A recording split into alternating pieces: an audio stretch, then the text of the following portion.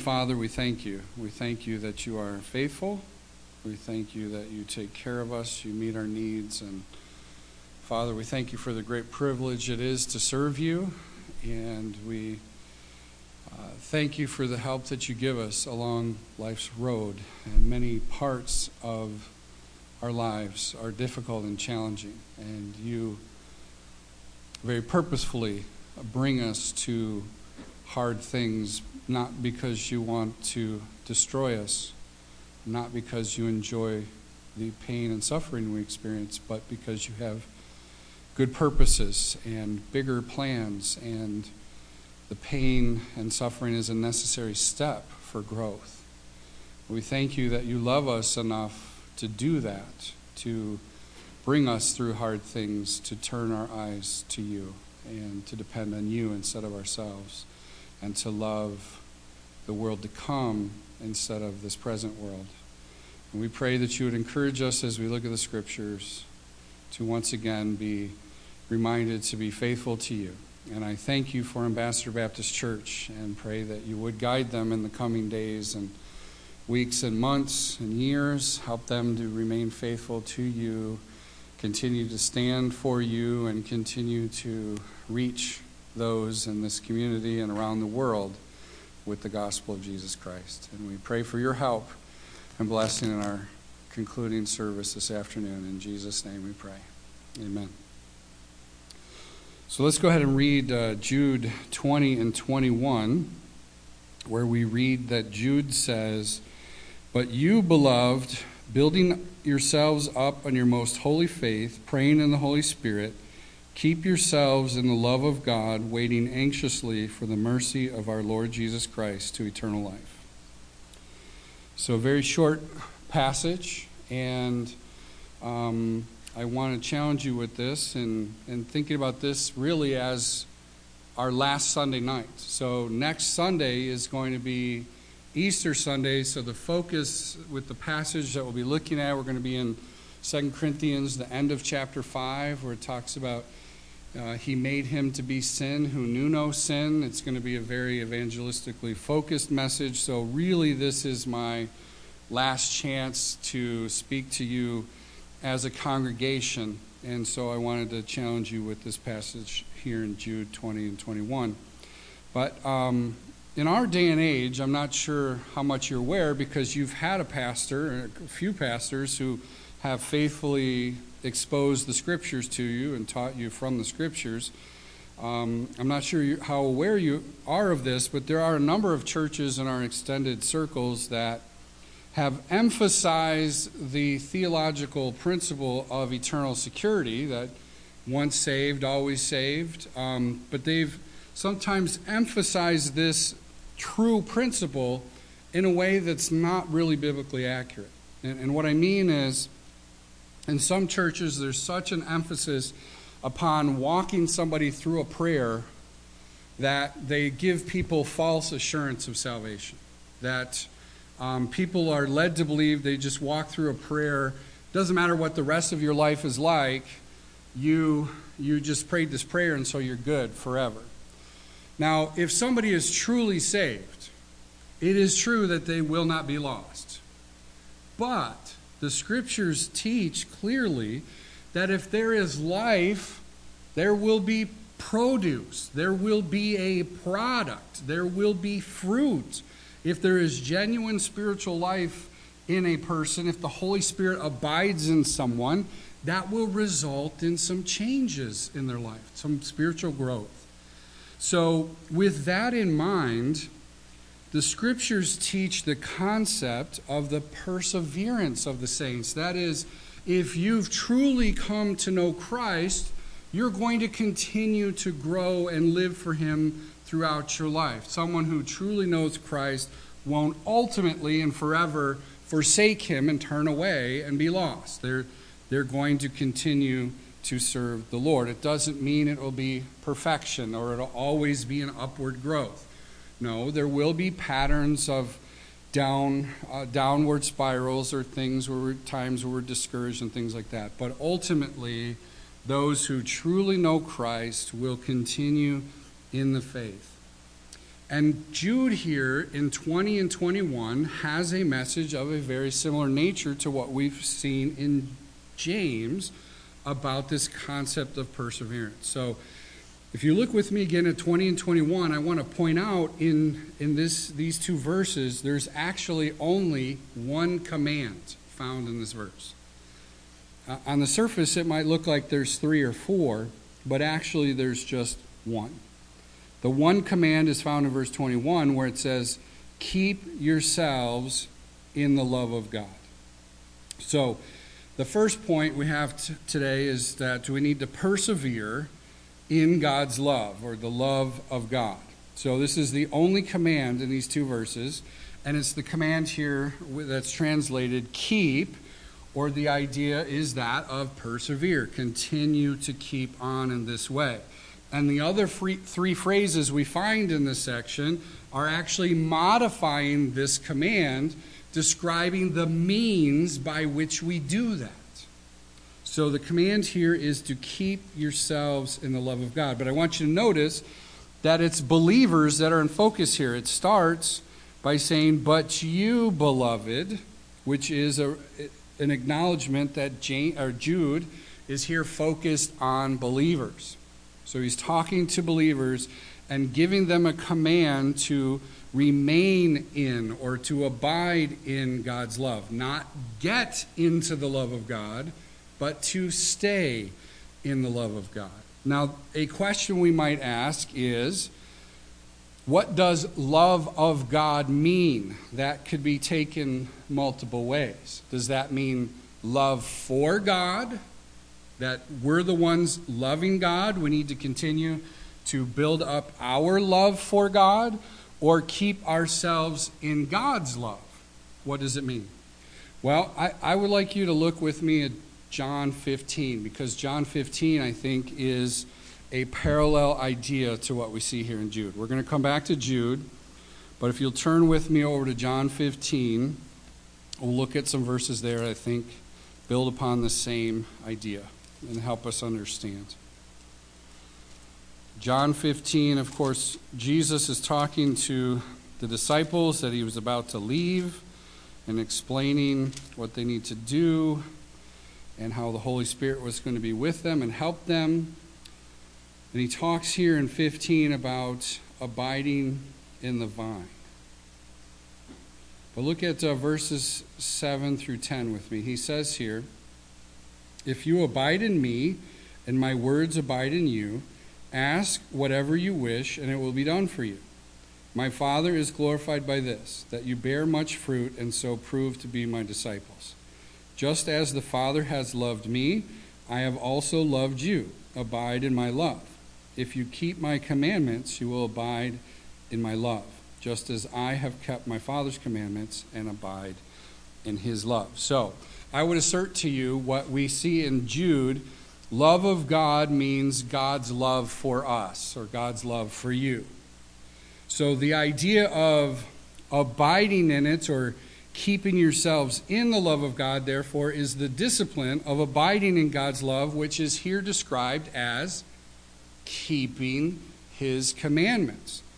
Keeping his commandments include the two primary, the greatest commandments that Jesus described. Loving God with all your heart, soul, mind, and strength, and loving your neighbor as yourself. So, the focus, though, in John 15, if you look at verses 12 and 13, the focus he brings up here is loving fellow believers. Notice he says here, this is my commandment, that you love one another, just as I have loved you. Greater love has no one than this, that you lay down his life for his friends. So, Jude, I believe, is talking about the same concept we see here in John 15, the love of God referring to God's love for you, and we abide in God's love by keeping his commandments, by loving God and loving one another. And ultimately, therefore, the demonstration that we are abiding in God's love will be fruit produced in our lives, spiritual fruit produced in our lives. So that would include the fruit of the Spirit, like we see in Galatians 5:22 and 23. the fruit of love and joy and peace and long-suffering, patience, gentleness, goodness, meekness, faith, temperance, right? These are demonstrations of the Spirit of God's work in our lives.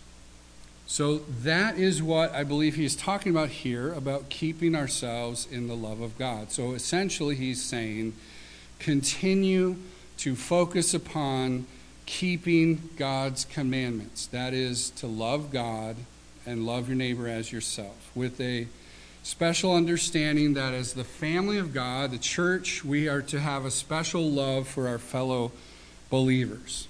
So you might ask, and it would be a logical question, isn't it God who preserves us in salvation? If God preserves us in salvation, why do we need to focus on keeping ourselves, right? Because if we're genuinely saved, won't that just all work out? Well, the way that God preserves us, or a way that God preserves us, is by challenging us to obey. So we also have personal responsibility. Understand that we don't earn salvation and ultimately we don't maintain it, but we do have a responsibility to walk in obedience. There is personal responsibility. Notice back in Jude how the command here in verse 21, he says, keeping yourselves in the love of God. Keep yourselves. So, yes, ultimately we understand God secures us, but we also have personal responsibility to walk with God, to be obedient to God. And like we talked about in the book of James, there is a necessary demonstration in the believer's life of a genuine faith. A genuine faith will result in works. We are personally responsible and have an obligation to obey God, live for Him, demonstrate our faith by our works. Our works don't save us, but they are a demonstration that we have a regenerate heart. So here he is giving a very similar challenge to what we've already seen in James. So, thinking about these things in application for you, like I said, next Sunday is going to be an evangelistically focused message, so I wanted to really challenge you to think about these things. You need to make sure you keep yourselves in the love of God. You need to persevere in the love of God. You need to abide in God's love. You need to obey the commandment to love God and to love your neighbor as yourself. You need to be committed to personally walking with Him and living for Him. You are in a state in which you don't have a pastor. That is a state at times that can be a challenge for churches because it becomes a way for people to drift away, to walk away. But I urge you to continue to be faithful, to keep yourselves in the love of God, to continue to faithfully live for Him and serve Him with your lives. Whether it's going to be 2 weeks or 2 months or 2 years before He provides you with that next under-shepherd, you need to keep yourselves in the love of God.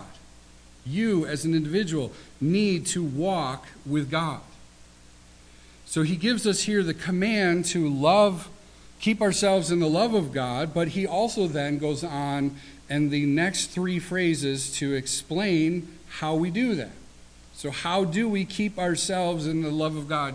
Perhaps you're saying, all right, I get it, I'm ready, what do I do?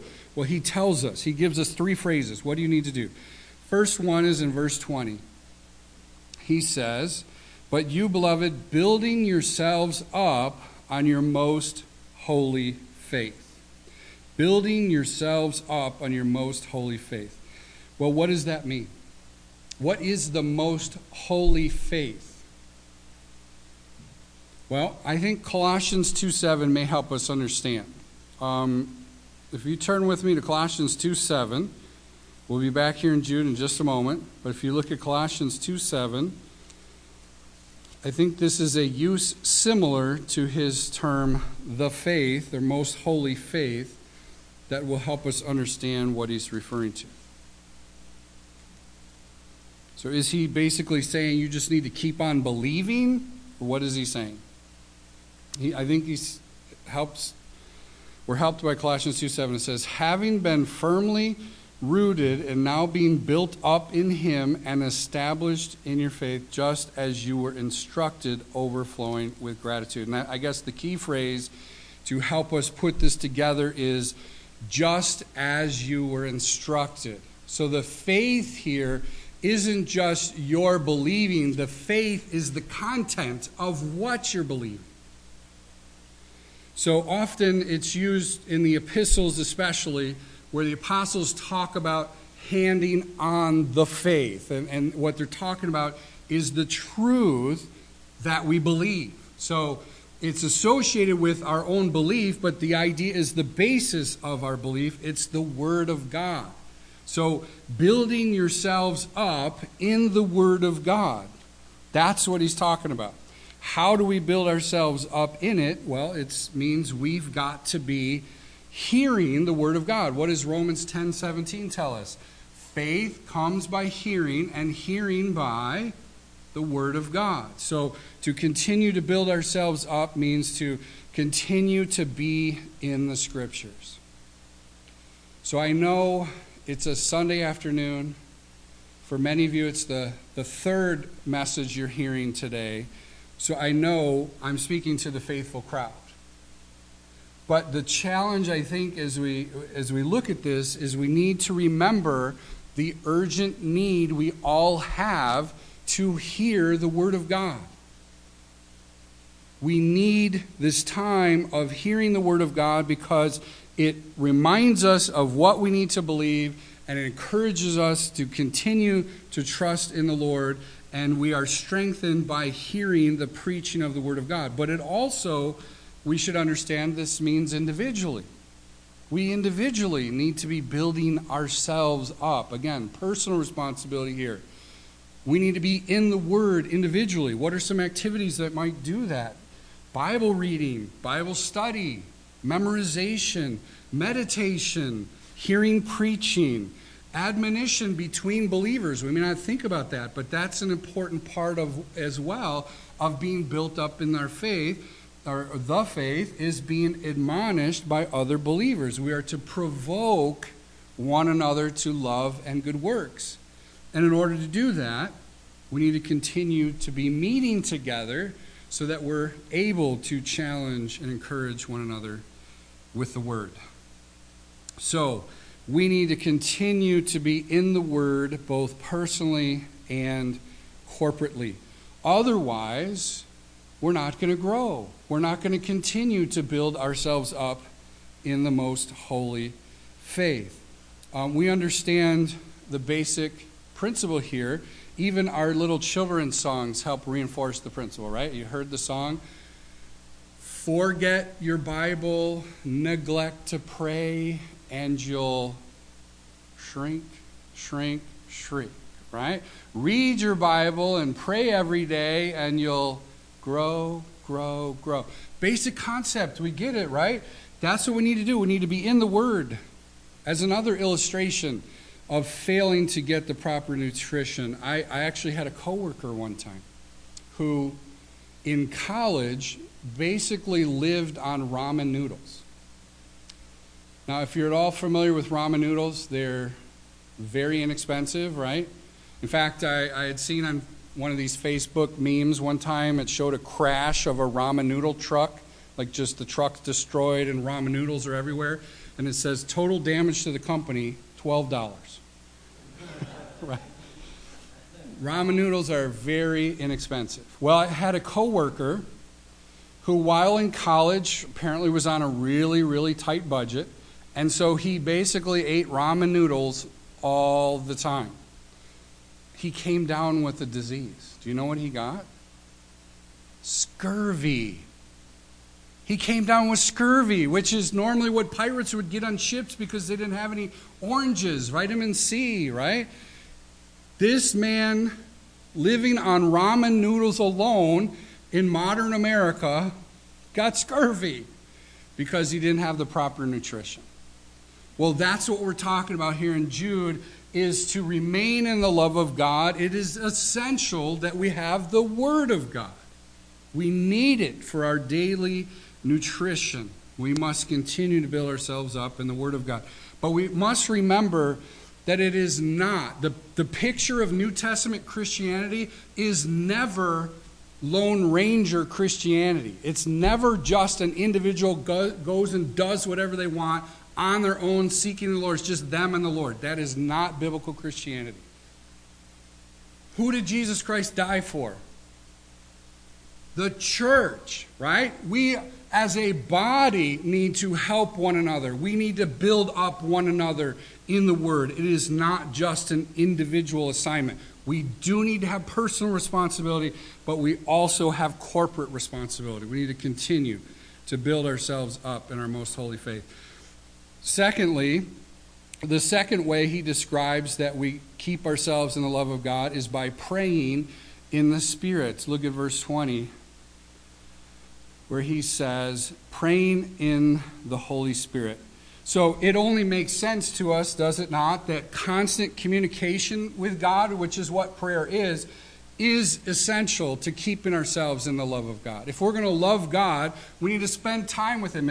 If we're going to keep ourselves in His love, we need to spend time with Him. We need to have frequent contact. We need to have faithful communication. I'm going to pick on Brother Bob here. If you were in Sunday school last week, do you remember Bob talked about a communication problem? Do you remember that? So Bob talked about a communication where there was a communication with Kim where Kim could tell something was on Bob's mind, and so he wasn't at his normal talkative self with her, right? Now they talked about it, and he explained, and they worked it out, right? That's part of a normal, healthy relationship. What if Bob refused to talk about it?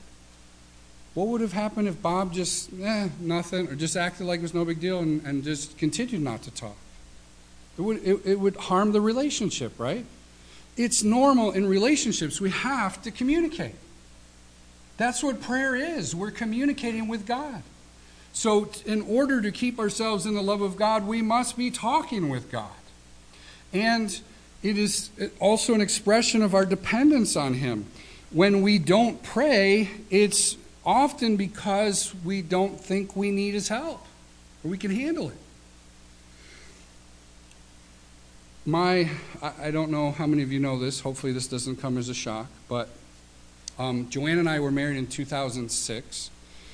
I actually was married before. My first wife died in 2004.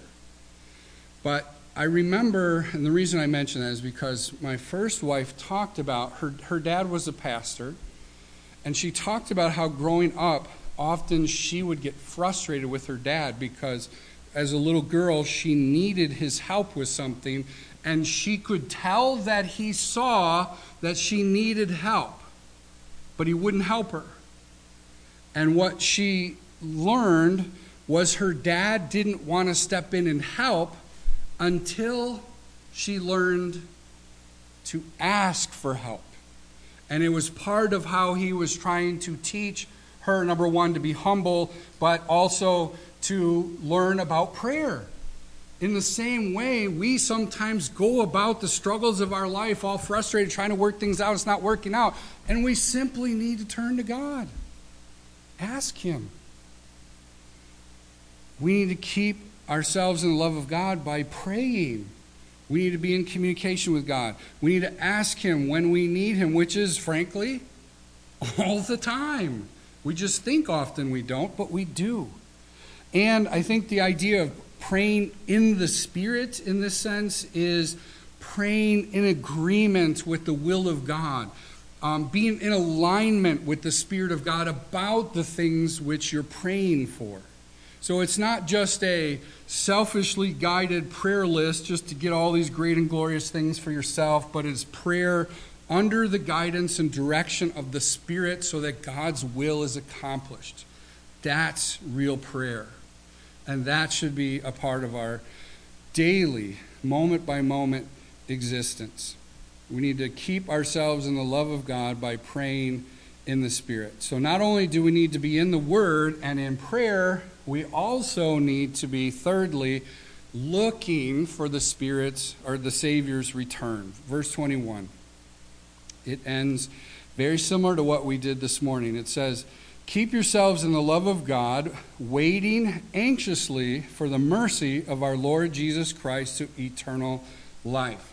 There should be an eager anticipation looking forward to the coming of our Lord and Savior. Now, I have to tell you, there's a little tension point with this verse. Do you notice what word is used to translate this and explain our waiting for the Lord? It says the word here, anxiously, waiting anxiously. Now, there's been this tension in our household that word anxious is often misused in the English language.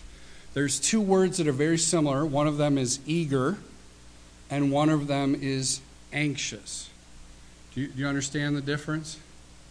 Anxious, according to one member of our household, often has with it a negative connotation of being nervous or worried, like there's something wrong or you're concerned a bad thing's going to happen, right? That's anxious, and I believe that's correct. Eager has the idea that we're looking forward to something, we can't wait for it. But many times people say, like they're going on a trip, they're taking a trip down south, somewhere warm. I am so anxious for my trip. Well, probably the better word is eager. You're eager, right? You're looking forward to, you're excited about it. It's not that you're worried about it. Well, so the problem then here, we really think it's the translators that translated with the wrong word. I know that can sound bad, but I looked at the Greek, and I do not see a word that means anxious here. I think they just added that along with the waiting. There is a waiting, but I think the better explanation of that is eager. We are looking forward to the Lord's coming. It is a thing that we greatly anticipate with joy. We're excited about it. We can't wait for it to get here. Imagine telling young children that they're going to have a trip to go to Florida. A year or two ago, my mom and sister planned a trip to go down to Florida because my sister had a medical conference down there, and they decided to take our 3 young children with them. And we told our children about that coming trip. Do you know what it was like in our house for a week or two before that trip? They were so excited. They couldn't wait to go on that trip. They were looking forward to Disney World and all those rides and candy and pop everywhere, right? And all these glorious things. They were so excited. Well, but that's the idea. That should be our attitude about the coming of the Savior. We're eagerly waiting for it. And he says what's going to happen is it's going to be mercy. It's an interesting word choice here.